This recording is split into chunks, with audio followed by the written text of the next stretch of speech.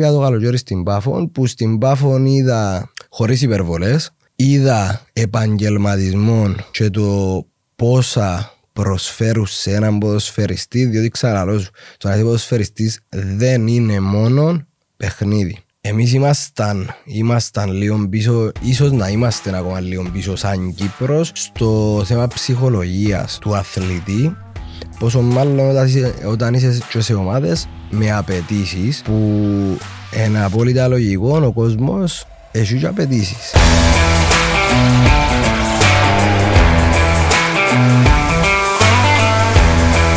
Μάριο μου, καλώς όρισες. Μάριος Δημητρίου, φίλος, γνωριζόμαστε που το πάρκο εμείς, λόγω της διοργάνωσης που κάνουμε.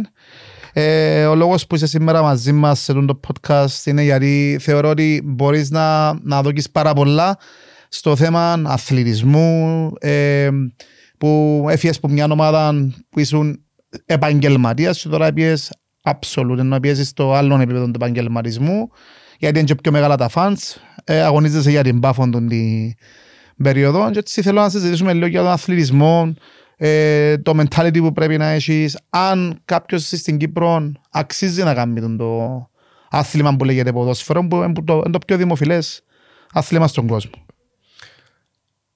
Αρχικά ευχαριστώ και καλώς σε βρήκα. Εντάξει, στην Κύπρο ο αθλητισμός γενικά νομίζω, ειδικά με το ποδόσφαιρο, όχι το δημοφιλέστερο στην Κύπρο, είναι μόνον του. Ναι, παίζει μόνον του βασικά, δεν έχει κάποιον άλλον αθλήμα, έχει, αλλά... Μα συνήθως στους μητσούς νομίζω 9 στους 10 θέλουν να γίνουν ποδοσφαιριστές και ασχολείται και ούλος ο κόσμος με το ποδοσφαίρο και τα λεφτά στην Κύπρο είναι ούλα στο ποδοσφαίρο. Ναι, τα πιο πολύ, αν όχι όλα τα λεφτά νομίζω μπαίνουν... Η προβολή ρε, η προβολή ας πούμε θα κάτσει ένας Κύπρος να δει ένα μπάσκετ κυπριακό ή καταλάβεις να πω εννοώ. Θα κάτσει να δει ένα μάθαμε. Έχει μια διαφορά. Ναι, μάθαμε.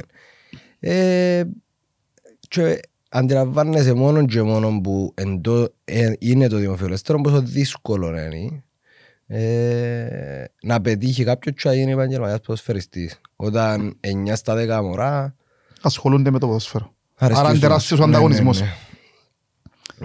Είναι και δύσκολο να μπεις και να μείνεις μες στο κομμάτι του αθλητισμού, διότι ο αθλητισμός είναι μόνο το να παίζω. Να παίζεις ενός που είσαι μωρό, μετά αλλάσουν και απαιτήσεις και τα... Νομίζω μετά ως που μεγαλώνεις, ως που γίνεται πιο, ως που σοβαρεύει η κατάσταση, αντιλαμβάνεσαι ότι το παιχνίδι είναι το αποτέλεσμα όλης της δουλειάς που έκαμες μες στην εβδομάδα, δηλαδή οι προπονήσεις σου, τα γυμναστήρια σου, οι αποθεραπείες σου, η διατροφή σου. Είναι το αποτέλεσμα που βγάλεις με 90 λεπτά. Επίσης μετά που γίνεσαι επαγγελματίας εσύ. Ναι. Όχι γενικά εννοώ όταν είσαι πιο ερασιτέχνης. Ρε να πιένεις τις προπονήσεις σου, κάποιοι μπορεί να πιένουν καν γυμναστήρια. Ξεκινώντας που ακαδημίες που λαλούμε, στην αρχή πάεις επειδή αρέσκει σου η μάπα. Το άθλημα. Εν έχεις ιδέα, σας πω εγώ εξής από τα 7. Εν έχεις ιδέα τότε τι κάνεις και το θέλω να γίνω ποδοσφαιριστής. Εγώ ας πούμε είναι λαλούν που μωρών στα 7, 8, 9 αφού και ξέρεις. Αλλά αρέσκε μου υπερβολικά και πήγαινα. Ξεκινήσαμε να κάνουμε 2 φορές την εβδομάδα προπονήσεις ως που μεγαλώναμε και μετά που μπήκαμε under 12 και under 15 τούτα, πολλές κάποιες προπονήσεις ως που φτάνεις στο πιο επαγγελματικό που... Στο σημείο που είναι ηλικιώνεσαι και να δεις αν θα τραβήσεις κάπου.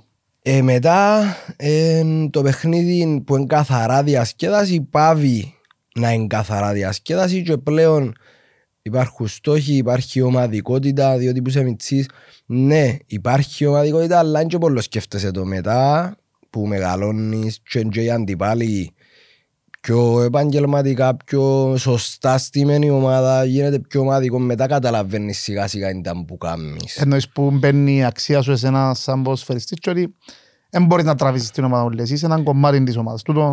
Έτσι και ας πούμε όταν είμαστε ακαδημίες και είμαστε όλα τα μωρά 7 χρονών είναι και πολύ ξέχω, δηλαδή ξεχωρίζουν εκείνοι που είναι καλοί, έχουν το ταλέντο και οι άλλοι είμαστε for fun ρε φίλε, δηλαδή όλα τα μωρά είναι όλα για το παιχνίδι. Μετά σιγά σιγά που πάεις under 12, under 15 που πλέον είναι όλοι επιλεγμένοι και είναι όλοι καλοί και που συνεχίζουν μετά. Μπράβο, φεύγεις που το κομμάτι το παιχνίδι, αφέρτε μου η μαπάντζουνα, είναι πιο ομαδικό, έχει παραπάνω ανταγωνισμό και πάει σιγά σιγά πάνω και εν τζάμε που ξεκινούν και δυσκολεύουν τα πράγματα όταν πλέον είσαι και γυμνάσιο και οι απαιτήσεις, οι φίλοι τα αλλάσουν.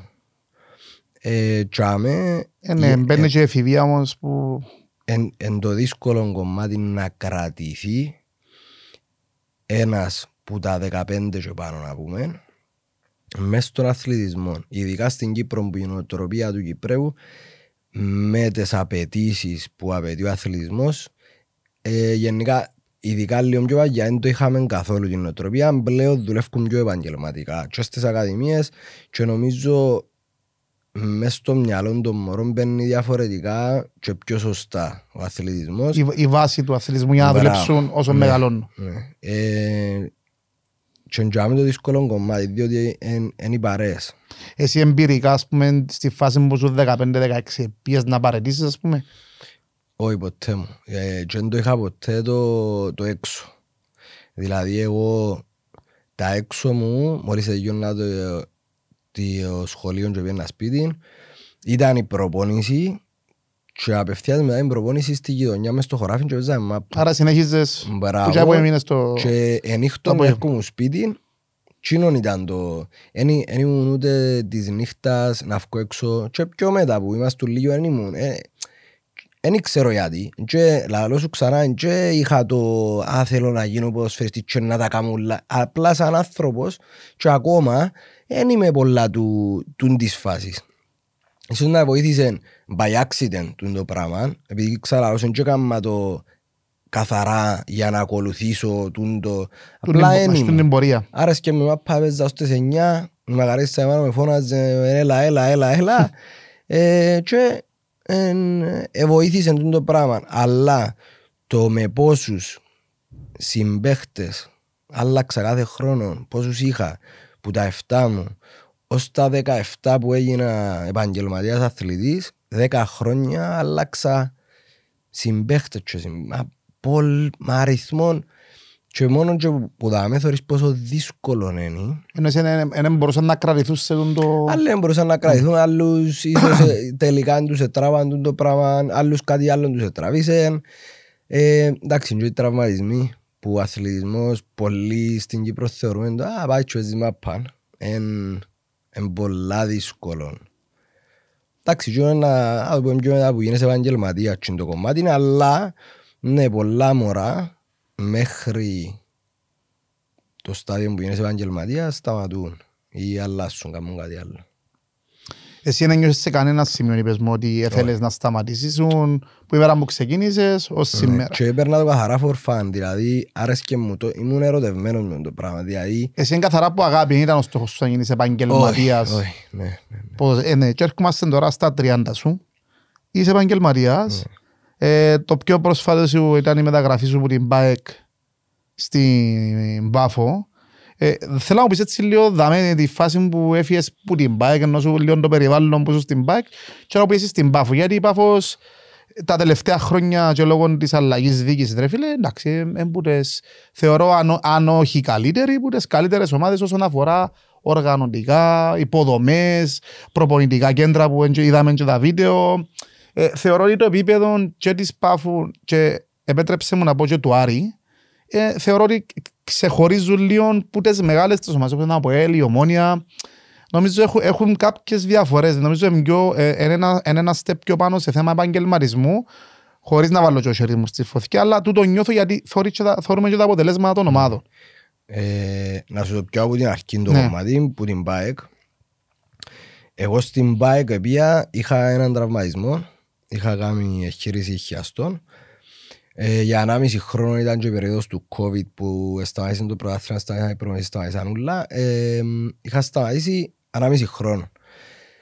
Τότε μετά το COVID που ξαναξεκίνησαν τα προαθλήματα κανονικά, κάπου για μένα το μεταξύ έπαιζε και λίγο το, ξέρεις, ήταν και λίγο ο φόβος. Ψυχολογία σου είναι γενικά. Ίσως να σταματήσω, ίσως είναι το τέλος μου. Δηλαδή, το που σου είπα πριν ότι το να γίνεις επαγγελματίας μπορεί έναν έτσι, ένας τραυματισμός, ψυχολογικά να σε διαλύσει σωματικά, επειδή στην ουσία το που κάνουμε είναι το σώμα μας. Οπότε αν το σώμα σου έντραβα στα 25 έπαθες κάτι, απευθείας τελειώσαν όλα. Δηλαδή, όλοι θεωρούμε το παιχνίδι, αλλά είναι πολλά δύσκολο. Στο τέλος της ημέρας είναι και ένα ακριβώς παιχνίδι. Ναι, είναι καμία σχέση βασικά.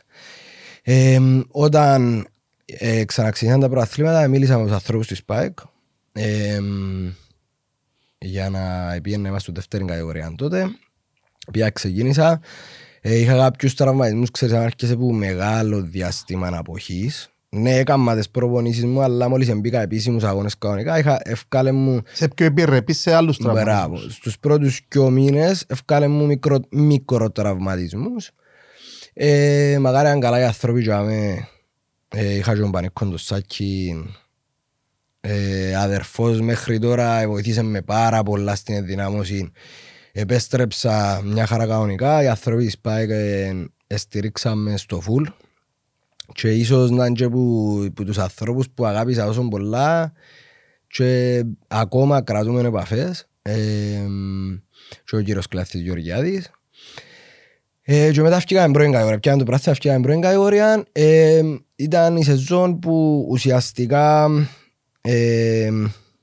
ήταν ίσως το κομβικό σημείο. Μπράβο, τσάμε ήταν ίσως η σεζόν που έκανα ένα step παραπάνω. Επίεννα πάρα πολλά καλά, ήρθε η κλίση που είναι εθνική, είχα 3 συμμετοχές με την εθνική, ήρθε ο Γενάρης, είχα προτάσεις που ακόμα 3-4 ομάδες. Ενώ στο Γενάρη πριν να αφήσεις... Το Γενάρη που ήμουν στην ΠΑΕΚ και τέλειωνε η σεζόν το καλοκαίρι. Το Γενάρη είχα 3-4 προτάσεις, το οποίο ήταν και λίγο ρίσκο να πω υπογράφω που ποτέ, διότι ήταν που ομάδες της Εξάδας, παραδοσιακές ομάδες της Εξάδας, ήταν λίγο ρίσκο να πούμε ότι εν υπογραφώ, να περιμένω για κάτι καλύτερο. Και αρχές του Μάρτη, ο τεχνικός διευθυντής της ΠΑΦΟΥ επικοινωνήσε μαζί μας με τον μάνατζερ μου και ευρεθήκαμε, υπογράψαμε, συμφωνήσαμε και πήγα το καλοκαίρι στην ΠΑΦΟ, που στην ΠΑΦΟ είδα, χωρίς υπερβολές, είδα επαγγελματισμό και το πόσα προσφέρουν σε έναν ποδοσφαιριστή, διότι ξαναλώ σου, το να είσαι ποδοσφαιριστής δεν είναι μόνο παιχνίδι. Τα πάντα έχεις τα τσάμε. Στην ΠΑΦΟ εξαφνιάστηκα πώς συμπεριφέρονται σε έναν ποδοσφαιριστή που το που τον τρόπο που μιλούν, που το τι παρέχουν σε έναν ποδοσφαιριστή. Εν το περίμενες, ας πούμε, Εν το περίμενα, επειδή ως τότε εν είχα ξανά τόσο φίλε, μα μιλώ σου, είναι απίστευτο. Είναι άλλα επίπεδα. Και φκένει και προς τα έξω, διότι η ΠΑΦΟΣ, εγώ όταν έκλεισα στην ΠΑΦΟ περίμενα ότι να παίξουμε στο Παπαδόπουλος και να sold out τα εισιτήρια της ΠΑΦΟ. Να παίξουμε στο Παραλίμνη και να έχει 300-400 οπαδούς της ΠΑΦΟ στο Παραλίμνη. Που τη μια μερκανής Κύπρος την άλλη. Και τούτη ζεστασάουλη που τράβησε τόσο πολλά τον κόσμο και υπολογίσε ότι ακόμα τούτη η ομάδα δεν επέτυχε το στόχο που εγώ λέω ότι ο στόχος είναι φέτος, που πιστεύω φέτος, στα επόμενα χρόνια. 1-2 χρόνια μάξιμου, που λαλώ σου είναι και φέτος, να μεγαλώσει τόσο πολλά τούτη η ομάδα που ήδη τράβησε να πούμε κόσμο που δεν το περίμενε κανένας. Δηλαδή μια ομάδα που θυμούμε πέρσι παιχνίδι, το Παφιακό να έχει 7.500 κόσμο. 7.500 κόσμο. Που αν με ρωτάς εμέναν, ποιες ομάδες μπορούν να φέρουν 7.500 κόσμο, μπορεί να είναι 5 ομάδες συν η Πάφος. Και μιλούμε για κόσμο, που είναι μια ομάδα που δεν έχει να δείξει, ας πούμε, πρωταθλήματα, κύπελλα, να πεις ότι διαχρονικά και εντιαμε ο κόσμος. Εντάξει, εγώ νομίζω μια ομάδα η οποία στείνεται για να είναι μες στους πρώτους. Τούτο το πράγμα έρχεται που μέσα. Ναι. Όταν μέσα οι βάσεις σου είναι υγιές, οι άνθρωποι είναι απλά για το show. Καταλάβουν που μα πάνε με στόχους, είναι απλά έχω μια ομάδα. Υπάρχουν στόχοι κάτω που πρέπει να πετύχουν. Και εσείς σαν ποδοσφαιριστές και σαν ομάδα, δηλαδή θέλετε μαζί κάποιους στόχους και σαν ποδοσφαιριστές. Είναι στα μάτια των ποδοσφαιριστών, στα μυαλά των ποδοσφαιριστών που την αρχή που υπογράφει κάποιος παίχτης, οι στόχοι είναι ξεκάθαροι. Είναι έλα και βλέπουμε. Όχι, είναι ούλα και λαλό σου. Εμένα έμεινε μου στο νου πόσο υγιέστατη είναι τούτη η ομάδα. Και ξαναλώ σου, ο λόγος που έρχεται ο κόσμος τόσο κοντά είναι επειδή φτιάχνει από αμέσα, από τους ανθρώπους της Πάφου, που τους παίχτες μες στο γήπεδο, αλλά και το κλίμα που έχουμε μες στα αποδυτήρια είναι οικογένεια για μας και έρχεται και ο κόσμος κοντά. Να σε ρωτήσω κάτι άλλο όμως, επειδή λες μου τα πράγματα, άρα όντως το οικονομικό κομμάτι που βοηθά ή θεωρείς ότι είναι ένα κομμάτι το οικονομικό support που μπαίνει στην ομάδα για να μπορούν να παρέχονται τούτα ούλα που είπες, τα προπονητικά, τα κέντρα, καλύτερες συνθήκες, ενώ τα αποθεραπείες σας, το οτιδήποτε. Στο ποδόσφαιρο το οικονομικό κομμάτι, πόσο μάλλον όταν υπάρχουν στόχοι και απαιτήσεις, είναι το κύριο. Διότι άλλον να στήσω την ομάδα και άλλον να τη διατηρήσω. Πώς να τη διατηρήσω με τα γύρω. Τα γήπεδα που προπονιούνται οι παίχτες στα αποδυτήρια τους, διότι μες στα αποδυτήρια είμαστε κάθε μέρα 3-4 ώρες. Τα αποδυτήρια τους. Τι τους παρέχουμε στα αποδυτήρια? Τα φαγιά τους. Η Πάφος παρέχει και εστιατόριο που είναι αποκλειστικά για τους ποδοσφαιριστές και παρέχει φαΐν. Κάτι που δεν το ξανά είχες δει ως τώρα. Εγώ δεν το ξανά είχα και δεν ξέρω αν στην Κύπρο εμπέρνω Γιώργο, αλλά δεν ξέρω αν στην Κύπρο έχει άλλη ομάδα εστιατόριων που είναι καθαρά για τους ποδοσφαιριστές. Και φαντάζομαι μπορεί να φτιάξει, βασικά φαντάζομαι, υπολογίζω ότι το φαΐν που τρώτε με βάση ναι, σίγουρα. Το πλάνο που υπάρχει στην ομάδα, δεν και τρώτε ό,τι θέλετε, υπάρχει φαντάζομαι και για να τα έχεις διατροφή. Ναι, για να τα έχεις τούτα όλα χρειάζεσαι το οικονομικό. Και γενικά το ποδόσφαιρο πλέον νομίζω είναι καθαρά οικονομικό ζήτημα. Μ' αρέσει μια ερώτηση, δηλαδή θεωρείς ότι οι άλλες οι ομάδες, οι παραδοσιακές, τα ερώτηση που κάνουμε για το podcast, επειδή έχουν και οι άλλες ομάδες λεφτά, εντάξει μπορεί να μην έχουν στο επίπεδο, αλλά θεωρώ έρχονται αρκετά χρήματα που χορηγίες, που sponsorships, που memberships. Εν όπως θεωρούν όλοι την Πάφον σε budget πάνω που εγώ λαλώσω ότι άλλες ομάδες στην Κύπρο μπορεί να πιάνουν και παραπάνω λεφτά. 2 ή 3 ομάδες στην Κύπρο και ξαναλώνουν και παίρνουν Γιώργο. Απλά υπολογίζοντας τον budget της ομάδας είναι στην Κύπρο 3-4 ομάδες πάνω κάτω το ίδιο, δεν υπάρχουν μεγάλες διαφορές. Είναι όπως απλά η Πάφος επένδυσε στο να παρέχει σε έναν ποδοσφαιριστή έξω από τον budget που ξαναλώ σου τα συμβόλαια του. Έξω το τι παρέχει κάποιο ποδοσφαιριστή επένδυσε που εν τούτο η βάση είναι τζαμέ. Επένδυσε στην υποδομή να σας έχει πιο σωστά στημένους, να χτίσει πάνω σας. Να παρέχει κάποιο ποδοσφαιριστή ρε φίλε. Πέραν του συμβολέου. Ποδοσφαιριστές που έρχονται από το εξωτερικό ρε φίλε, η Πάφος παρέχει τα πάντα σε έναν ποδοσφαιριστή που την αρχή ως το τέλος στην οικογένεια τους τα πάντα ρε φίλε. Και μιλώ καθαρά για την Πάφο επειδή γνωρίζεις, επειδή είσαι στο κομμάτι και ζήστα. Απλά η ερώτηση μου ήταν, θεωρείς ότι οι άλλες οι ομάδες έκαναν σωστή διαχείριση στο που να επενδυθούν τούτα όλα τα λεφτά που έρχονται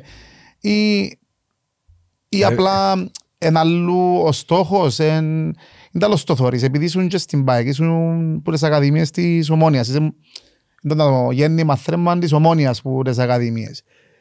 Τώρα πιέσεις στην Πάφο και άλλες μου ρε ξεπλάικα ας πούμε τα πράγματα που βλέπω. Εντάξει, αν το πάρουμε καθαρά εμπειρικά από μένα, τον καιρό που ήμουν εγώ στην Ομόνια. Ναι, τώρα μιλούμε ενώ σου εγώ και εσύ. Όταν έγινα επαγγελματίας 8 χρόνια στην Ομόνια, ήταν τα δύσκολα χρόνια της Ομόνιας.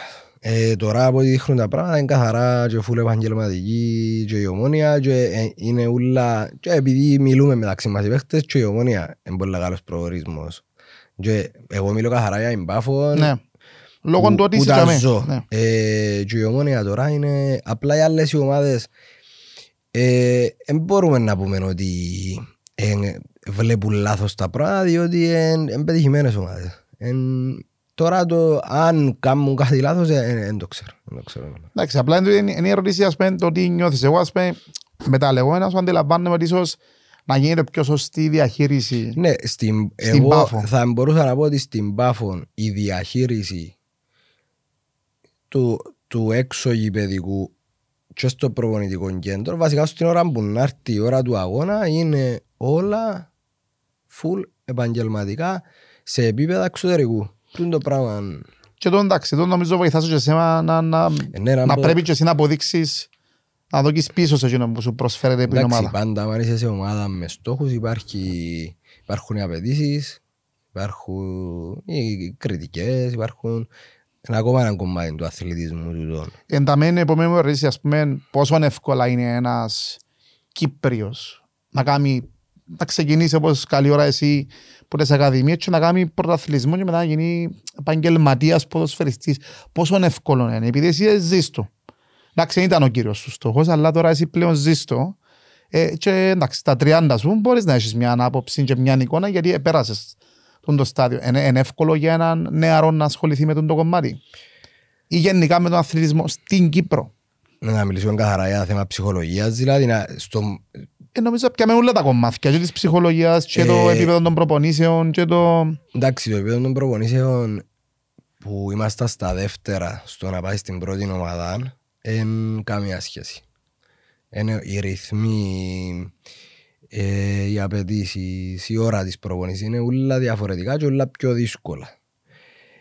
Το να γίνεις επαγγελματίας ή να πετύχεις, να το πούμε να πετύχεις, να γίνεις γιατί... Το να πετύχεις, εμείς ήμασταν λίγο πίσω, ίσως να είμαστε ακόμα λίγο πίσω σαν Κύπρος στο θέμα ψυχολογίας του αθλητή, πόσο μάλλον όταν είσαι και σε ομάδες με απαιτήσεις που είναι απόλυτα λογικό ο κόσμος έχει και απαιτήσεις. Να σας ρωτήσω, ναι, επειδή ψυχολογίας εννοείς ο παίχτης ας πούμε τους διαχειρίζεται ή πόσο σημαντικό είναι το κομμάτι της ψυχολογίας στην απόδοση σου στο να διαχειριστείς καταστάσεις. Εν τούτον που θέλω να σου πω ότι για να το διαχειριστεί ένας παίχτης εν και γεννιέσαι και ούτε μέσα από τις ακαδημίες μαθαίνεις να διαχειρίζεσαι την πίεση, τις κακές κριτικές, τις καλές κριτικές, διότι και καλές κριτικές πρέπει να τις διαχειριστείς. Εν μας εμάθαν, ούτε μας είπαν, ούτε είχαμε βοήθεια σε το κομμάτι που μας του μητσί. Και ξαφνικά βρίσκεσαι μες το πράγμα, ειδικά όταν είσαι σε ομάδες πρωταθλητισμού, να έρθει μια, δυο, τρεις ευκαιρίες, έρχεται η δεύτερη χρονιά, παίζεις λίγο παραπάνω και όπως είναι λογικό και να έρθουν οι καλές οι κριτικές, έρχονται και οι κακές οι κριτικές. Που λάρω σου είναι απόλυτα φυσιολογικό όταν είσαι σε ομάδα με απαιτήσεις. Έρχονται τα πρώτα σφυρήματα του κόσμου. Τούν το πράγμα νιώθω ότι ήμασταν πίσω στο να βοηθήσουμε τον αθλητή να έχει τα στομάχια που λαλούμε, να διαχειριστεί σωστά και την αποτυχία αλλά και την επιτυχία, διότι και τα δυο θέλουν διαχείριση. Ευελτιωθήκαμε αρκετά, αλλά ακόμα νομίζω στο θέμα ψυχολογίας του αθλητή είμαστε πίσω. Είμαστε και πολλά δύσκολο κομμάτι. Εσύ που προσωπική είναι εμπειρία, ας πούμε, δεν τέλος σε καταφέρεις να διαχειρίζεσαι το κομμάτι. Να σου δούμε και ένα τύπο, εσύ σαν Μάριος. Ναι. Πώς σε καταφέρεις να διαχειρίζεσαι, ας πούμε, την κακή σου την περίοδο, την καλή σου την περίοδο, γιατί φαντάζομαι ότι παίζει ρόλο τα δυο. Εγώ αρχικά,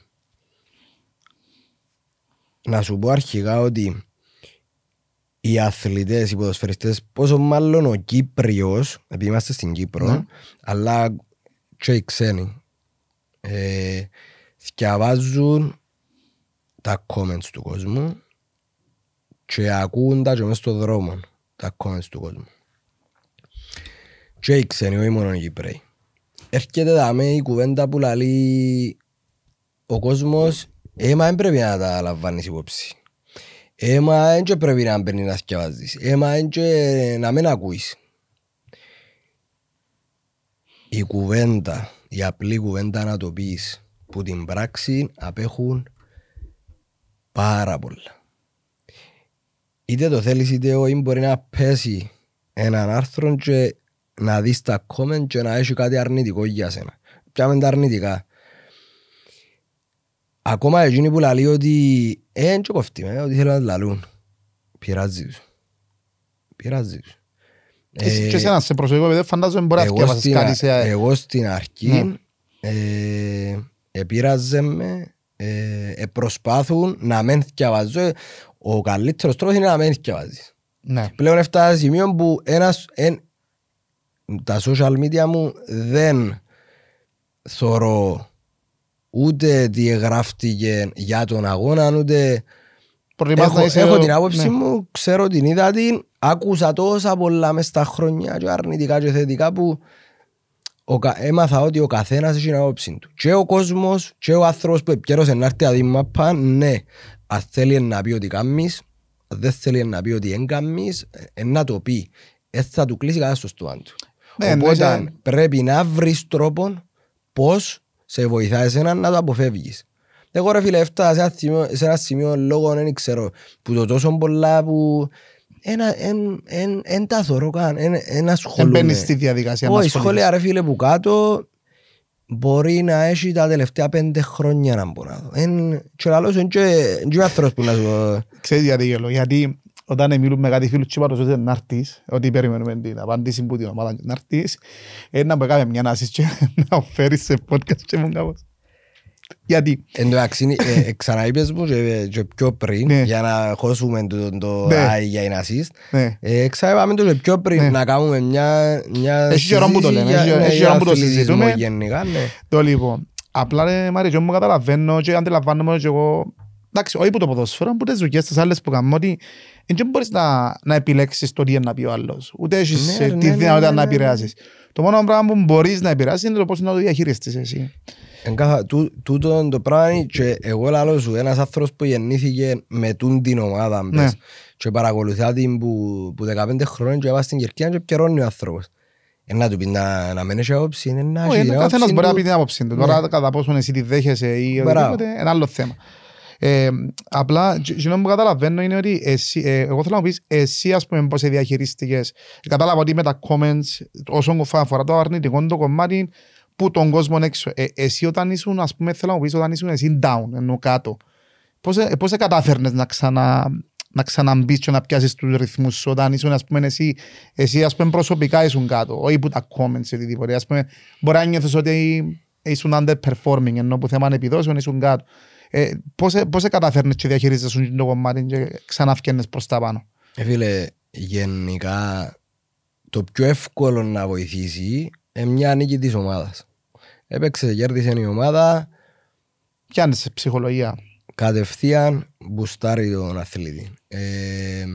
Μπορεί να είναι μια καλή ενέργεια που ενώ δεν έπιες καλά σε το παιχνίδι, στο επόμενο έκανε μια καλή ενέργεια που μπορεί να ήταν assist, μπορεί να ήταν goal, μπορεί ο κόσμος ή η ομάδα να πια δύναμη που γίνεται. Και ανεβαίνεις. Όταν λέμε πέφτει και ανεβαίνεις, έμεινες και μια ζωή. Λογικό, μες στο ταξίδι του να είσαι και πάνω και κάτω, λογικό. Εν το θέμα, μες στην εβδομάδα να πεισμώσεις μια και έβαλες τα μέσα σου, να πεισμώσεις και να πιστεύεις τον εαυτό σου. Δεν πρέπει να περιμένεις ούτε που κάποιον άλλον, που ναι, όταν η ομάδα σας σύνολον πιστεύεις σε έναν παίχτη και οι προπονητές πιστεύουν σε έναν παίχτη διούν του ψυχολογία και βοηθούν ο προπονητής και οι συμπαίχτες σας σύνολο βοηθούν μαζί. Μπορεί ο κόσμος έξω σε μια καλή εμφάνιση να λαλεί τα αρνητικά του, αλλά η ομάδα μαζί βοηθά σε η ομάδα σου, προπονητής σου, αλλά και εσύ τον εαυτό σου. κατά πόσο είναι να πεισμώσεις, κατά πόσο είναι να δυναμώσεις μέσα από τούτα και μια καλή ενέργεια, μια νίκη, δυο νίκες ανεβαίνει και ξανάρχεσαι πίσω στο... Να σε ρωτήσω και κάτι άλλο. Επειδή μιλούμε και για κομμάτι της ψυχολογίας, πόσο σημαντικό είναι στο να έχεις, βασικά να είσαι σταθερός στο κομμάτι των επιδόσεων σου. Να μου πεις αν είχες κάποια προσωπική εμπειρία, θεωρείς το να έχει κάποιος, να το πω σε εισαγωγικά, coach ή κάποιον άνθρωπο δίπλα του να το σαπορτάρει, να μαζί του, να μας πει αν το έζησες και πόσο σημαντικό είναι, ενώ επειδή ξέρετε, λέμε είναι πολλά καλός παίχτης, αλλά ας πούμε θεωρώ ότι και ένας καλός παίχτης πρέπει να έχει έναν άνθρωπο δίπλα του να τον κάνει support και στα, όπως είπες, και στα πάνω και στα κάτω. Εσύ που προσωπική εμπειρία, έζησες το κομμάτι, βοήθησες σε overall, αν το έζησες. Συνεργάζομαι, είχα για 1,5 χρόνο life coach και βοήθησε με αφάνταστα. Κρατάς σε μια ευθεία και στα καλά αλλά και στα κακά. Έχει στόχους μέσα από την καθημερινότητα, όχι μόνο στο παιχνίδι, όχι μόνο στην προπόνηση, μέσα από την καθημερινότητα, αλλά σου είναι ασχολίες σου, δηλαδή σου ποιες ασχολίες να σε βοηθήσουν και ποιες όχι δεν χρειάζεται να σκάμεις. Κάμεις θυσίες πλέον, βασικά είσαι έναν άνθρωπο που την ώρα που θεωρεί ότι πάει να κοιμηθείς, σου ζήσε και βάλεις Ελλάδα με και προχωρούμε και την ώρα, διότι και ο αθλητής και όλος ο κόσμος, όποιο δρόμο και τραβάς έρχονται και τα παρακλάθηκια. Εν το θέμα όμως να ξαναμπείς και να ακολουθάς πιστά και την πορεία. Και ξαναλώσω, ο αθλητισμός θέλει πιστά, θυσίες και σωστά βήματα για να ακολουθείς και να πετύχεις. Το κομμάτι μπορούμε, ας πούμε, τώρα συζητώντας μπορείς να το πεις, πες ότι τώρα ακούει ένας νεαρός, ένας 15-16 χρόνων που θέλει να ασχοληθεί με το πράγμα. Και θέλει, νιώθει μέσα του ή ξέρει, σκέφτεται να γίνει επαγγελματίας ποδοσφαιριστής. Ας πούμε 3 σημεία που θα του έλεγες εσύ, 3 σημαντικά σημεία εμπειρικά τώρα με την πορεία που έχεις. Τι θα του έλεγες, ας πούμε, 3 must πράγματα που πρέπει να κάνει. Που πρέπει να έχεις στο μυαλό του, γιατί δεν μπορεί να του πεις να τα κάνει και να τα κάνει. Πρέπει να τα έχει στο μυαλό του να δουλεύει. Εκτός του ότι μπορεί να είναι άλλα για μένα, άλλα για ποιον άλλο. Αλλά εγώ εμπειρικά, το πρώτο πράγμα που πρέπει να καταλάβει κάποιος είναι ότι δεν περιστρέφεται η γη γύρω από τον εαυτό μας. Δηλαδή όλοι καρτερούν με εμένα, όλοι θέλουν τα ούλα από εμένα ή εγώ είμαι ο καλύτερος. Όχι, δεν είσαι ο καλύτερος και πρέπει να φτύσεις γέμα για να γίνεις καλός. Επειδή παίρνουμε το πολλά στο σωρολό το θέμα ποδοσφαιριστή. Πρέπει να θυσιάσεις πάρες, έξω, καφέδες. Πρέπει να θυσιαστείς για να πετύχεις στο ποδόσφαιρο. Ναι. Το δεύτερο είναι η δουλειά, προπόνηση και όσο παραπάνω να πιάσεις τα δύνατα σου σημεία και όσο παραπάνω τα δουλεύεις τόσο θα βελτιώνεσαι. Η βελτίωση δεν έχει limit, δεν έχει όριο.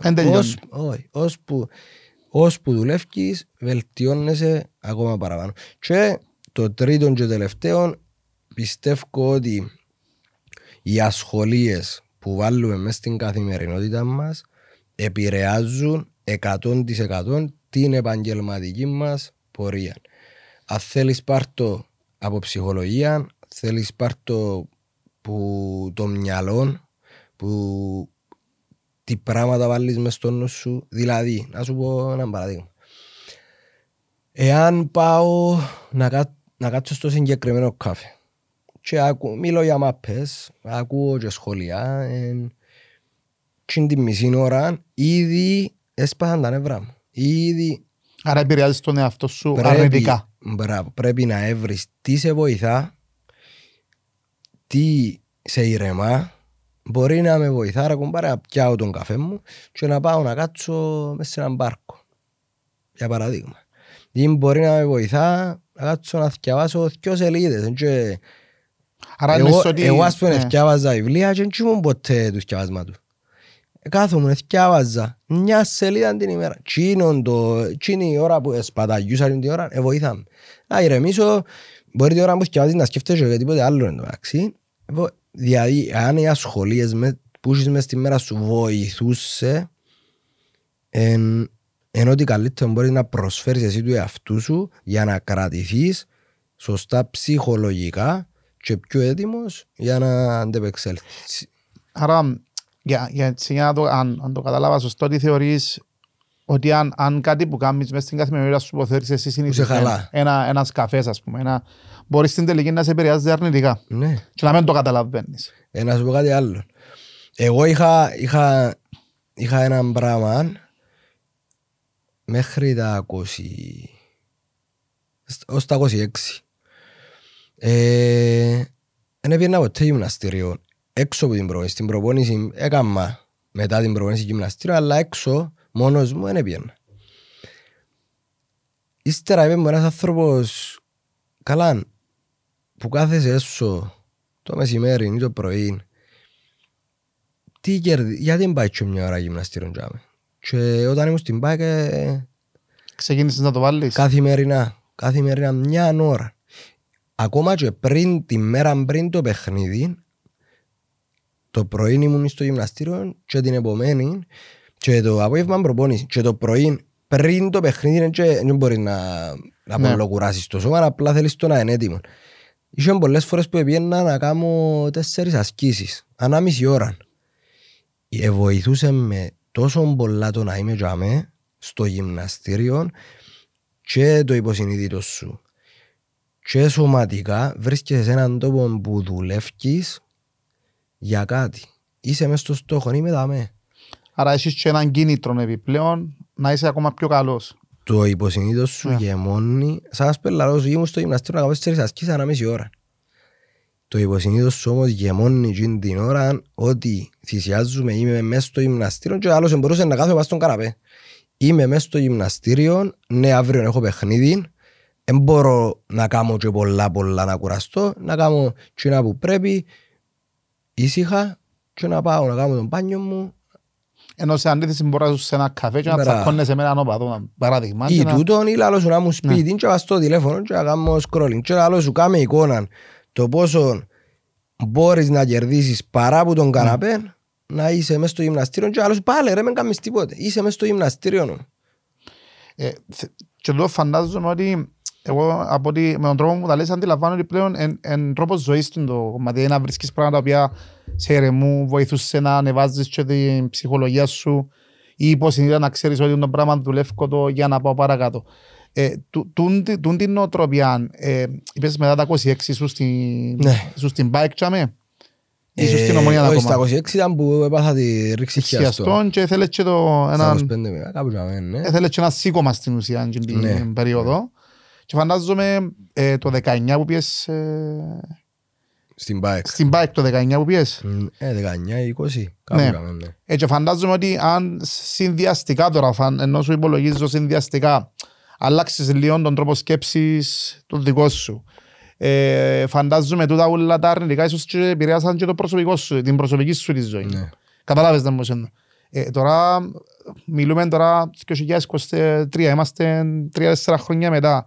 Είναι που καταλαβαίνεις ας πούμε ότι σαν Μάριος, ότι ας πούμε τούτον ούλον επηρεάσεις σε θετικά, δηλαδή έφυγες που την bike, είσαι στην Πάφο, σε ένα πολλά πιο upgraded ενώ αναβαθμισμένο περιβάλλον.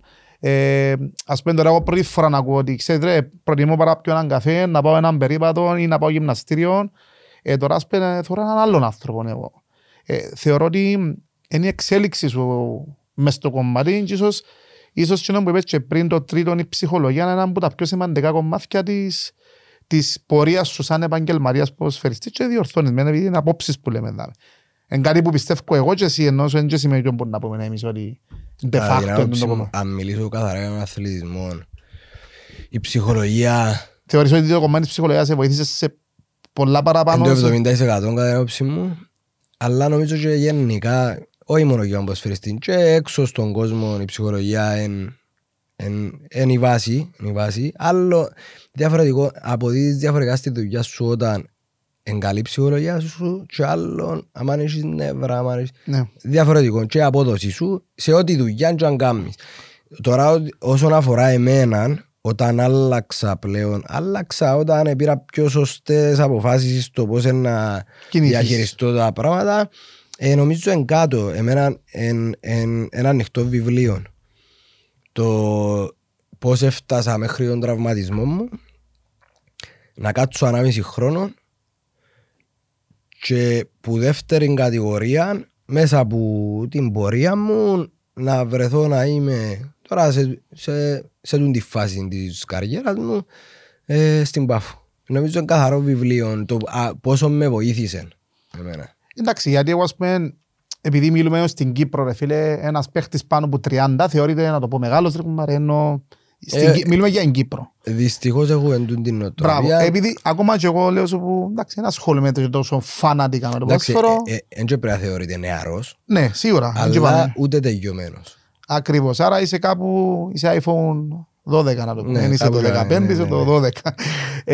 Και ό,τι θέλω να πω είναι ότι εγώ τώρα θεωρώ έναν Μάριο ρε φίλε, που για μένα εντάξει ρε φίλε, είσαι σε πάρα πολλά καλό επίπεδο, έχεις πολλά καλές επιδόσεις, που ας πούμε κάποιος στα 30-31 του, ας πούμε, η ομάδα, η Κυπριακή, να το πω, ή το mentality, ξέρεις, μεγάλος ή ας πούμε, επειδή εγώ νιώθω το πράγμα. Εγώ θεωρώ ρε φίλε ότι έχεις ακόμα να δοκίσεις, ας πούμε, εγώ πιστεύω ότι έχεις έτσι 7-8 χρόνια γεμάτα, έχεις τα. Και εγώ... Πόσο, εσύ να μου πιστεύεις για αυτό το πράγμα, πώς το βλέπεις? Εγώ νιώθω ότι τώρα είναι να δοκίσεις το... Εγώ πιστεύω όσον ένας ποδοσφαιριστής, και να μιλήσω για μένα, όσον κρατώ τις απαιτήσεις μέσα στην καθημερινότητα μου, γυμναστήρια, προπονήσεις και οι προπονήσεις που κάνουμε, υπάρχει και το ναι ή μετά στην προπονήση, πως κογιούμε και διότι το 100% κάθε μέρα πιστεύω ότι μπορώ και έχω αρκετά χρόνια μπροστά μου. Χρειάζονται, επειδή μιλήσαμε για την Κύπρο γενικά και για τις ομάδες, χρειάζονται μέσα σε μια ομάδα και οι 35-36, χρειάζονται και οι 18, χρειάζονται και οι 25, χρειάζονται όλες οι ηλικίες. Το πόσο σημαντικός είναι ένας 35 για το 18, τον 20, τους μικρούς γενικά, δεν μπορείς να καταλάβεις πόσο σημαντικό είναι. Από συμβουλές καθημερινά, από στήριξη την ώρα που δεν πάνε καλά τα πράγματα. Είτε στην ομάδα, είτε σε έναν παιχνίδι. Και οι 35 βοηθούν το σύνολο. Μπορεί ένας 35 να μην παίζει. Είναι πολλά τα παραδείγματα που δεν παίζουν 35 βασικοί, να μην είναι το βασικό γρανάζι. Έζησα τα εγώ τα πράγματα. Το πόσο σημαντικός ήταν για το αποδυτήριο και για την ψυχολογία όλης της ομάδας ήταν σε άλλο βαθμό. Όταν φτάνουμε σε ομαδικό επίπεδο χρειάζονται όλοι και η εμπειρία και οι νεαροί και η ενέργεια χρειάζονται όλα. Δεν είναι κάτι απλό η ομάδα και το ποδόσφαιρο. Υπολογίζει ότι ξέρω εγώ 15 διαφορετικές εθνικότητες, ας πούμε, για παράδειγμα, όχι 15 διαφορετικές γλώσσες, 5-6 διαφορετικές γλώσσες, κουλτούρες διαφορετικές που πρέπει να συνυπάρξουν μαζί. Μπράβο, και όχι απλά να συνυπάρξουν, όχι απλά να δουλεύουν κάθε μέρα, να πετύχουν. Το δουλεύουν μαζί. Μπράβο. Και να συγχρονιστούν ενώ να είναι αλλά που λέμε να συγχρονισμένες απαιτήσεις, ούλον το προγραμματισμός για να βγει το αποτέλεσμα που θέλουμε. Και να ξαναπώ πίσω στην πρώτη ερώτηση. Άρα για έναν Κύπρο βοηθά το σύστημα που έχουμε τώρα να ανελιχθεί, ή πρέπει να είσαι κάποιος ρε φίλε ενώ στην Κύπρο για να πετύχεις? Θεωρείς ότι το σύστημα ας πούμε βοηθά το επίπεδο που είμαστε είναι καλό? Και θέλω να μου πεις εσύ που το ζεις εμπειρικά το κομμάτι. Και ξεκίνησες από ακαδημίες, έκαμες τον κύκλο νουλων, έχεις μια άποψη. Αν το πούμε καθαρά από ακαδημίες, πλέον οι ακαδημίες πιστεύω όπως τώρα τα πράγματα είναι πολλά πιο επαγγελματικές από ότι όταν ήμουν. Εγώ υπολόγισα ότι πια το 99 πρώτη προπόνηση σε ακαδημία, το 99. Τώρα έχουμε και το 2023, είναι ούλα πιο βελτιωμένα, πιο επαγγελματικά, τα πάντα είναι καλύτερα. Τώρα έρχομαστε στο κομμάτι του κατά πόσον ένας Κύπριος μπορεί να πετύχει. Υπάρχει αρκετών ταλεντών, απλά νομίζω όπως έγινε το ποδόσφαιρο με τα λεφτά, το σύστημα δεν είναι εύκολο για έναν Κύπριο να πετύχει. Εκτός κι αν έχει οικονομική στήριξη. Μπορεί να βοηθήσει ή όχι. Ή έμπαιζε ρόλο ούτε το οικονομικό. Είναι καθαρά πλέον το οικονομικό γενικά στο ποδόσφαιρο εν τόσο πολύ που κάποιες φορές μπορεί να με δούμε ένα μωρό που είναι καλός 17 χρόνων, πολύ καλός, και μπορεί να προτιμήσουμε να φέρουμε έναν παίχτη ξένο που είναι πιο ψημένος στα 23 του, ας πούμε. Είναι κάπως έτσι που πάει το θέμα λεφτά, το να αγοράσω έναν που είναι λίγο πιο ψημένος παρά να δώσω ευκαιρίες σε ένα μικρό Κύπριο. Αν και άλλο σου, το πώς δουλεύουν πλέον οι ακαδημίες είναι σε άλλα επίπεδα. Φουλ επαγγελματία. Ναι, γιατί πριν στη συζήτηση πρέπει να ξεκινήσουμε, πες μου το ξανά ότι το να είσαι ποδοσφαιριστής πλέον δεν σημαίνει είσαι ποδοσφαιριστής, είσαι πολλά άλλα πράγματα. Είσαι στην ουσία αθλητής. Το να είσαι επαγγελματίας ποδοσφαιριστής. Εμάς πλέον, όχι πλέον και πριν έτσι ήταν, απλά ειδικά τώρα το σώμα σου είναι η δουλειά σου. Πρέπει να είσαι αθλητής. Εμπήγαινε πλέον η δύναμη, η ταχύτητα, ενώ πριν δεν ήταν έτσι. Το 70% είναι τεχνική και λίγο είναι αντοχή. Τώρα πλέον αλτικότητα, ταχύτητα, εκρηκτικότητα, ευληγησία, θέλεις τα πάντα. Δηλαδή, να σου πω, αν έχεις την τεχνική 10% και έχεις τα άλλα full, υπάρχει περισσότερη πιθανότητα να πετύχεις παρά που το να είσαι τεχνικά 70% και λίγο που τα άλλα. Πλέον ο ποδοσφαιριστής είναι αθλητής και μετά ποδοσφαιριστής. Πριν ήταν ποδοσφαιριστές και λίγο αθλητές. Όπως εν το να πω έτσι ήδη. πιστεύω εγώ και καταλάβει. Δηλαδή αν θα κάνουμε μια παρομοίαση και διορθώνεις με ανήμελα, σαν να μιλούμε ότι ας πούμε μια κατηγορία, ας πούμε μια φάση της τρίτης κατηγορίας που είναι όλοι έραση τεχνικά, πάμε παίζουν τίμα. Πάντως έχει κάποιους που έχουν τεχνική και μπορεί να ξεχωρίζω. Ενώ αν μιλούσαμε με επίπεδα πρώτης κατηγορίας, κανένας που γίνουσε θα ήταν στο επίπεδο των παιχτών. Εντάξει, για να μην αδικούμε. Όχι και να αδικήσουμε, απλά για να καταλάβουμε λίγο. Όταν είσαι σε κάποια συγκεκριμένη κατηγορία υπάρχουν και συγκεκριμένες απαιτήσεις που για να μείνεις σημαίνει ακολουθάς τις. Ναι. Αλλά και γενικά να δεις το ποδόσφαιρο πιο πολλές οι τακτικές που χρησιμοποιούν. Πιο πολλές οι τακτικές, άλλα σου συστήματα. Άρα μπαίνει και το κομμάτι της στρατηγικής εννοείς μέσα στο. Περισσότερες οι άμυνες, τα συστήματα άμυνα, επίθεση, πλέον αμήνονται και οι 11. Παγιά εμείς κάνουμε 4-5 πάνω. Δηλαδή ήταν πιο πλέον εντός το να είσαι αθλητής, η πίεση που τραβά ένας ποδοσφαιριστής μες στο γήπεδο, αν δεν είσαι αθλητής δεν μπορείς να αντεπεξέλθεις, θα βγουν τραυματισμοί. Βασικά γίνεσαι ρεζίλη. Δεν μπορείς να ακολουθήσεις το τέμπο τους άλλους εάν δεν είσαι πρώτα αθλητής. Πλέον είναι μηχανή ο ποδοσφαιριστής. Μηχανή. Που για να διατηρηθείς η μηχανή πρέπει να μου τις βάλεις μέσα, πόσο τη δυναμώνεις. Που θυσίες μέχρι προπονήσεις, μέχρι τα πάντα. Εσύ ας πούμε, επειδή μιλούμε και τώρα για τα κομμάτια των επιδόσεων, ας πούμε οι διατροφικές σου συνήθειες αλλάξαν πολλά τώρα ας πούμε τα τελευταία χρόνια. Αλλάξαν ελάχιστα, αλλά ήταν πάντα πιο συσταρισμένο το διατροφολογικό σου. Εν ήμουν ποτέ δηλαδή σε λάθος δρόμο παστούν το κομμάτι και απλά βελτίωσα λίγο έφυγα που ήταν υπερβολές, ναι. Αλλά η αλήθεια είναι ότι δεν είναι κάτι που άλλαξα σε μέγιστο βαθμό. Εντάξει, μιλάς ένας άνθρωπος ο οποίος οι διατροφικές του συνήθειες φαίνεται, είναι και καλύτερες. Αλλά καταλαβαίνω, εντάξει, έστω και ερασιτεχνικά, να το πω ρε φίλε, ή σαν χόμπι που κάνω τώρα τα τελευταία 2 χρόνια, κατάλαβα πόσο σημαντική είναι η διατροφή στο πόση δύναμη μπορεί να βγάλει το σώμα σου, το τι τρώεις, πόσο επηρεάζει την αρνητικότητα ή τον τρόπο σκέψης σου. Δηλαδή, ας πούμε, οι τοξίνες που έχουν μέσα τα φαγητά, πόσο πολλά επηρεάζουν την επόμενη σου μέρα. Παίζει πολλά σημαντικό ρόλο για να φάεις την προηγούμενη μέρα ή αν έχεις παιχνίδι ή οτιδήποτε. Και στενάχωρο να το συνειδητοποιώ στα 30 πλάς το κομμάτι.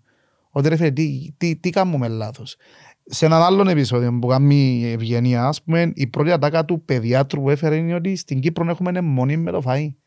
Και ανησυχούμε με το ένα που να φάνε τα μωρά και βάλουμε τους φαΐ. Που τούν τη συνήθεια θα έρθει στο εξωτερικό. Και θεωρείς, ας πούμε, τα μωρά που έρχονται είτε για σχολείο είτε οτιδήποτε και μπαίνουν μέσα στις ακαδημίες που είναι 3-4 σκαλιά πιο πάνω λόγω διατροφικής συνήθειας.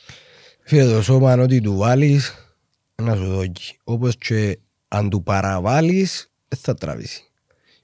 Ό,τι του βάλεις ετοιμάζεις το να τραβήσει ανάλογα και σε δύναμη και σε αντοχή. Και ομείς αν δεν φάει τσάου πρέπει ομείς ένα κλαδάρι που τις απαιτήσεις που έχει το πράγμα. Αν δουλεύεις σε γίνοντες ταχύτητες, σε γίνοντα επίπεδα. Αν δεν του δώσει τσινό που πρέπει θα κλαδάρει. Λοιπόν, και επειδή είσαι τώρα να το πούμε μεγάλος σε εισαγωγικά, χαριτολογώντας πάντα, ας πούμε και μετά έρχεται το τέλος της καριέρας κάποιου στην Κύπρο. Η άποψη σου πια μόνο ότι πρέπει να τελειώσει η καριέρα κάποιου, πρέπει να τερματιστεί, ας πούμε, να τελειώσει, ή μπορεί να κάνει και κάτι άλλο στο μέλλον. Τώρα θέλω την προσωπική σου άποψη, είναι καθαρά. Τούτο είναι καθαρά και το τι θέλει να κάνει ο καθένας. Αν θέλει να μείνει στον χώρο του ποδοσφαίρου, αν δεν θέλει να μείνει στον χώρο του ποδοσφαίρου, και κατά πόσο μπορεί να προσφέρει κάτι παραπάνω μέσω από ίσως που άλλα πόστα, ίσως να ακολουθεί την προπονητική, ίσως έχει πολλά κομμάτια το ποδόσφαιρο. Εγώ να ήθελα μακάρι να τα καταφέρω, να παραμείνω μες στο ποδόσφαιρο. Να μου άρεσε και να πούμε, θέλω τον εαυτό μου να ασχολούμαι με την προπονητική, που είναι και έναν κομμάτι που πάλι ούλοι, εκτός που ποδοσφαιριστές, το λαλούν, ήταν να σου πω ένα τάκα. Ναι, γι' αυτό λαλώ, μακάρι να τα καταφέρω, να μου άρεσε. Άρεσε και μου πολλά το κομμάτι. Είναι αρκετά δύσκολο πάλι, αλλά ο ποδοσφαιριστής, και για που νομίζουμε, που φτάνει στα 35, όπως είπαμε πριν, 36 ίσως, που νομίζουμε ότι τέλειωσε και όμως, όπως σου είπα και πριν, έχει ακόμα να δώσει μέσα σε μια ομάδα που αρκετός κόσμος μπορεί να μην το σκέφτεται, αλλά αν του το πεις δηλαδή ρε μάχη, όντως μπορεί ένας 35άρης τσίντα μωρά τα 3-4 που φτιάχνουμε με πρώην ομάδα και προπονιούνται μπορεί να τα βοηθήσει. Έχει εμπειρία να τους πει, να τους δώσει, να πιάνουν. Μπορούν να βοηθήσουν. Κοίτα, εγώ και μου καταλαβαίνω είναι ότι είναι, πώς το λέμε, ένα να πω ταμπού θεωρώ το 35 τελειώνει η καριέρα σου. Θεωρούμε πολλά παραδείγματα μεγάλων παιχτών, φίλοι που και στα 40, φεύγουν και πιο μετά και παίζουν ακόμα, ενώ σου παίζουν. Θεωρώ ότι είναι κάτι το οποίο καλλιεργήθηκε, ότι ας πούμε τελειώνεις στα 35 και κάπου νιώθω ότι βάλουμε ταβάνι, ότι ρε φίλε στα 35, ακόμα και εσύ και εγώ σήμερα, μπορεί να το πιστεύουμε ενώ υποσυνείδητα, γιατί μεγαλώσαμε με τον νοοτροπία ότι ας πούμε τελειώνεις στα 35, φίλε μπορεί να μην τελειώνεις στα 35, ή ας πούμε πρέπει να γίνεις προπονητής, ρε φίλε μπορεί να είσαι για ψυχολογική υποστήριξη, λέω εγώ, των ακαδημιών ή των under 18. Έχει πολλά κομμάτια θεωρώ που μπορείς να συνεχίσεις μετά τη δουλειά σου. Και δεν τελειώνει. Απλά πιστεύω ότι είναι θέμα εξέλιξης. Και στην Κύπρο νιώθω ακριβώς, ενώ που λέω σε όλους τους φίλους, είμαστε ακριβώς 100 χρόνια πίσω από τον υπόλοιπο κόσμο. Για ας πούμε τούτα που θεωρούμε τώρα εμείς, πιστεύω ότι αν πιάσουμε την Αγγλία, λέω, παράδειγμα τώρα, σίγουρα κάνουμε από τη δεκαετία του 90, ρε φίλε. Καταλάβες. Εγώ νιώθω το πράγμα γιατί θυμάμαι φίλους μου, προσωπικούς μου, που ήμασταν στο γυμνάσιο, που εφεύκαν και πήγαιναν στην Αγγλία για να συνεχίσουν τούτον το κομμάτι του ποδοσφαίρου. Το ότι είμαστε πίσω νομίζω... Εν και λέω το αρνητικά, απλά αντιλαμβάνομαι γιατί θέλω και μπορώ να κρίνω. Λογικό το ότι είμαστε πίσω, νομίζω αν... Εντάξει, μπορεί να έχει άλλους που έχουν την αντίθετη άποψη, ο καθένας έχει άποψη, αλλά νομίζω ότι ο περισσότερος κόσμος να πει ότι είμαστε πίσω. Που είχαμε έτσι, το πώς ένας ποδοσφαιριστής πλέον που θεωρούμε και 39 και 40 χρονών, πλέον είπα σου, είναι το σώμα μας μηχανή. Εάν τη διατηρείς, εάν κάνεις τσίνα που πρέπει, ναι, πάει και περισσότερο τούτη μηχανή. Είναι ό,τι της κάνεις. Τούτο πάει είναι πολλά σημαντικό και είναι πολλά ωραίο να θωρείς το mentality ότι είναι μόνο ποδοσφαίρο. Και συζήτηση γύρω από το ποδοσφαίρο, ενώ είναι άλλοι μηχανισμοί γύρω από το ποδοσφαίρο. Είναι ο αθλητισμός γενικά, διότι ξέρω ότι είναι αθλητής ο ποδοσφαιριστής, έχει 100 κομμάτια. Που την ψυχολογία, που το υποσυνείδητο, που την καθημερινότητα, που τις ασχολίες σου, που τις σκέψεις σου, το τι λαλείς του μυαλού σου, το πώς αντιλαμβάνεσαι κάποια πράγματα. Ναι. Τα πάντα έρχονται και καταλήγουν σε εκείνο το Σαββάτο που παίζει το 90 λεπτό. Είναι το αποτέλεσμα θεωρείς δουλειάς που έκαμε σου την εβδομάδα διάστο... Όχι μόνο την εβδομάδα. Τόσο δευτερόλεπτο παίζει ρόλο. Ναι. Τόση κακή σκέψη, αρνητική σκέψη. Ναι. Οι ερωτήσεις κάποιες φορές μπορεί να πιάνω εαυτό μου να ρωτά τον Μάριο, Μάρε, εκείνη τη φάση, ακόμα και τούτα, δεν είσαι έτοιμος να τα διαχειριστείς, και άλλο ότι θα πάει καλά ρε. Και απλά λίγο να μανευθύρεται η μηχανή, ίσως σε κάποια φάση...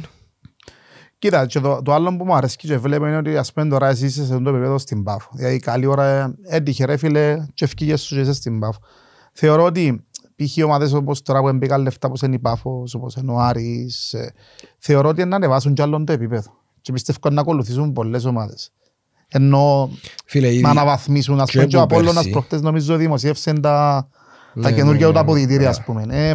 Θεωρώ ότι να γίνουν τρομερές αλλαγές λόγω του ότι εμπίκασαν τώρα, να το πούμε, κατά λάθος, ενώ δύο ομάδες, ρε φίλε, που πες και εσύ, δεν έχουν κάποια ιστορία. Ναι.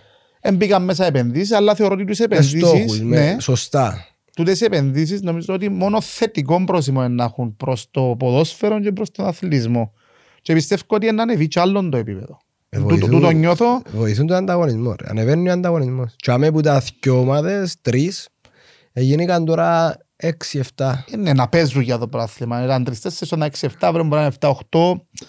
Και ενώ σου μπαίνουμε σε άλλα επίπεδα. Ακόμα και τον που πάμε με τον αθλητισμό, κάνουμε και πολλές ομάδες αν προσεξείς, λόγω του ότι οι τακτικές επολύναν, λόγω του ότι ο αθλητισμός πλέον είναι ποδοσφαιρών.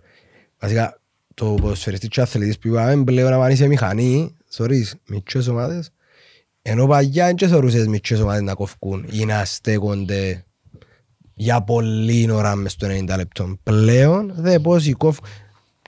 Και από εξωτερικό, ναι. Και Κύπρον όμως, αλλά και εξωτερικό. Πλέον δεν έχει σίγουρα παιχνίδια. Ό,τι budget θέλεις έχεις. Για να θες το επίπεδο σημαίνει υπάρχουν και οι αθλητές με ταχύτητα, αντοχή, δύναμη, ναι. Στόχους, διότι πρέπει να έχεις και στόχους ατομικούς που τους βάλεις μες στην ομάδα και πετυχαίνεις. Και δε πόσο καλά στέκονται και οι αδύνατες, σε εισαγωγικά αδύνατες ομάδες, πιο μικρές να το πούμε ομάδες, ο ανταγωνισμός πλέον λόγω του ότι το ποδόσφαιρο άλλαξε. Νομίζω είδαμε το πέρσι, κοπήκα βαθμοί που και φέτος τώρα πήγαν πόντι. Εντάξει, κοίταξε, εγώ νομίζω ότι είναι ωραίο όμως, είναι ωραίο. Να σου πω κάτι τώρα που σαν φίλος σου ότι είσαι τυχερός που είσαι στην Πάφο. Ενώ εντάξει. Να σου απαντήσω, να τελειώσω να σου απαντήσω. Εν και σημαίνει ότι ακυρώνουν τις άλλες ομάδες, αλλά εντάξει, θεωρώ ένα νέο project το οποίο δείχνει ότι πάει πολλά καλά. Εγώ βλέπω το από το κομμάτι ανέλυξης και από το ποδοσφαιρικό, γιατί όπως ξέρεις, εγώ η σχέση μου με η μάπα ξέρεις και αν πονώ, στο επίπεδο μου να παίξω μαζί, όχι αμένει η σχέση μου. Απλά βλέπω την πορεία, μιλούμε και μαζί και συζητούμε τα, θεωρώ ένα project το οποίο ρε φίλε να επηρεάσει θετικά όλη την αγορά, όλο το industry του ποδοσφαίρου στην Κύπρο. Και αυτό που πιστεύω είσαι τυχερός, γιατί που και αμέσως να μάθεις και άλλα πράγματα που πιστεύω ότι δεν είχες την ευκαιρία πριν να τα δεις. τη λέξη τυχερός είναι να ευφύω και να πω ότι νιώθω να πιάνω και κάτι πίσω μετά από τα πολλά χρόνια και μετά όσα έζησα και πέρασα και είμαι πολλά περήφανος που είμαι σε την ομάδα και αλήθεια που σου λέω που έκανα τούντες γνωριμίες και από τους ποδοσφαιριστές αλλά και από τους ανθρώπους και έχω φίλους ποδοσφαιριστές που να τους έχω μια ζωή να τους σωρώ και να είναι η καρκιά μου φίλα. Δηλαδή είμαι πολλά χαρούμενος που είμαι αλλά νιώθω τυχερός, νιώθω ότι δικαιώνομαι. Ότι πιάσες πίσω και όλους τους σκόπους. Εντάξει, γιατί το τυχερός εγώ ας πούμε χρησιμοποιώ το που συνήθεια. Ναι, καταλάβω τώρα. Είμαι από τους ανθρώπους που εμπιστευκώ στην τύχη. Δεν περίμενα ότι είπες μου... Εμπιστευκώ και τόσο πολλά στην τύχη. Εμπιστευκώ σε εκείνον που διάσουμε. Στο ποδόσφαιρο χρειάζεται τύχη. Να σου την πω τύχη σε εισαγωγικά timing. Ναι, να είσαι στο σωστό χρόνο που πρέπει, όχι ακριβώς. Είναι πολλά σημαντικό που την αρχή πότε να σου δοθεί πρώτη ευκαιρία. Timing. Ναι. Πότε κάνεις τη μεταγραφή σε μια ομάδα. Το timing. Είναι καλή περίοδο για την ομάδα. Ναι, και που είσαι στις τρεις προτάσεις, ας πούμε, λαλείς και εσύ τώρα πιάνω ρίσκο. Μα τελικά πιάσες ρίσκο ή μπορεί να μην ήταν και καλό το timing να απαντήσεις. Είναι το ένα και τούτο είναι σημαντικό το timing που εγώ να το πω και λίγο τύχη μαζί. Πάμε μαζί. Το να έρχονται και τα άλλα να δένουν με το timing. Που το να δέσουν όλα είναι και λίγο τύχη. Είναι στο χέρι σου αν θα δέσουν όλα, καταλάβες. Εσύ κάνεις να πω που το χέρι σου και αν έρθουν μπορείς να τα διαχειριστείς σωστά. Αν τα διαχειριστείς σωστά, να έρθουν. Λοιπόν ρε Μάριο, έτσι θα τα μαζέψουμε λίγο. Εγώ πάντα έτσι λίγο πρέπει να κλείσουμε. Θέλω να φεύγουμε πάντα με μια συμβουλή, είναι στο και ένας να επηρεαστεί, είναι το σλόγαν. Και πιστεύω ότι να δουν αρκετοί φίλοι του ποδοσφαίρου το επεισόδιο μας να το ακούσουν στις πλατφόρμες. Εγώ εκείνο που θέλω είναι να σε αφήκω τώρα, να κάνεις εσύ το κλείσιμο όπως πάντα, αλλά πάντα μιλώ στο τέλος. Λοιπόν, ποια είναι η συμβουλή σου σε έναν νεαρό που να ασχοληθεί με το κομμάτι? Έζησες το, επέρασες το ενώ είπες και τα δύσκολα χρόνια στον Γιώργης Ομόνια και τραυματισμό στην ΠΑΕΚ, μετά να περίψες 3 προτάσεις, τελικά έρθεν η Πάφο και είπες φίλε πάμε και τελικά όπα, έναν και που υπολόγιζα, είναι κάτι καλύτερο και είσαι τώρα θεωρώ, εγώ που σε βλέπω θεωρώ ότι είσαι στη φάση που βγάλεις, να το πω αζίνες, να το πω έτσι φωθικές, είσαι σε πολλά ψηλό, καλή περίοδο.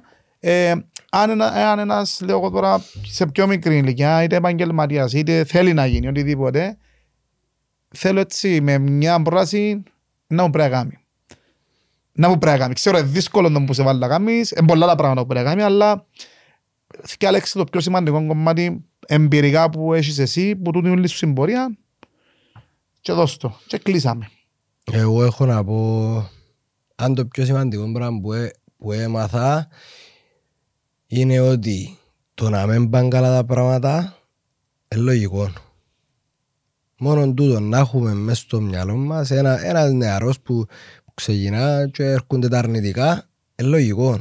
Σημαίνει πάει καλά. Αν έρχονται τα λάθη, τα αρνητικά σχόλια, λάθη μέσα στον αγώνα, αν έρχονται λάθη πάει καλά. Μεν πνίεσαι, πάει διαχειρίστου το. Είναι οκ.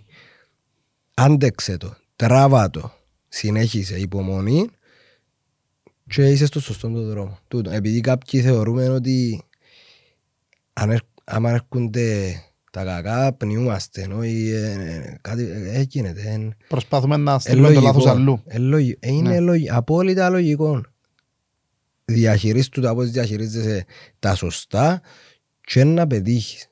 Φτάνει τα αρνητικά να μην μας πνίουν. Να τα θεωρούμε και εκείνα ως θετικά. Ήρθαν αρνητικά, οκ, πάμε. Αφού αν δεν έρθουν θετικά, αν δεν έρθουν αρνητικά, δεν έχεις κάτι να βελτιώσεις. Κι άστα, είναι λογικό, μην πνίξεις τον εαυτό σου και μην καρτεράς στήριξη από κάποιον άλλο, διότι δυστυχώς δεν είμαστε σε το κομμάτι ανεπτυγμένοι. Πέτου εαυτού σου, στήριξε τον, πάμε, είναι λογικό, συνεχίζουμε. Αυτό είναι το πράγμα. Λοιπόν, Μάρια, είπαμε μετά, μπορούμε να μιλούμε για ώρες, γιατί από ό,τι καταλαβαίνω με λίγα πράγματα θωρείς στην οθόνη απέναντι, ξεπεράσαμε ήδη και τη μία ώρα. Λοιπόν, αντιλαμβάνομαι ότι μπορείς να μιλάς μέρες για το κομμάτι. Αρέσκει με το κομμάτι. Φαίνεται και στο γήπεδο, anyway, με θέλεις εμένα να το πω. Εγώ θέλω να σε ευχαριστήσω που ήρθες. Εύχομαι καλή συνέχεια. Είπαμε το 5-6 φορές, τελικά κανονίσαμε. Εντάξει ρε φίλε, τούτο γίνεται με ούλους. Δηλαδή άλλουμε μια κουβέντα, θέμα timing, είπαμε το πριν. Νομίζω τώρα είναι πιο καλό το timing. Σε σχέση με πριν, θέλω να σε ευχαριστήσω. Εγώ ευχαριστώ πολλά και ούτε κατάλαβα ότι πέρασε μια ώρα. Επειδή εγώ έχω και άλλα πράγματα. Όπως τον προπονητή είδαμε. Λοιπόν, μέχρι το επόμενο επεισόδιο μπορείτε να μας ακούτε σε όλες τις πλατφόρμες. Είμαστε και οπτικά στο YouTube και σε όλες τις audio πλατφόρμες. Μπορείτε να μας δείτε και στο Instagram βάλουμε τα σημαντικά, τα clickbaits για να μπορείτε να χωρείτε το επεισόδιο. Μάρια μου, σε ευχαριστώ πάρα πολύ. Να σε καλά, φίλε.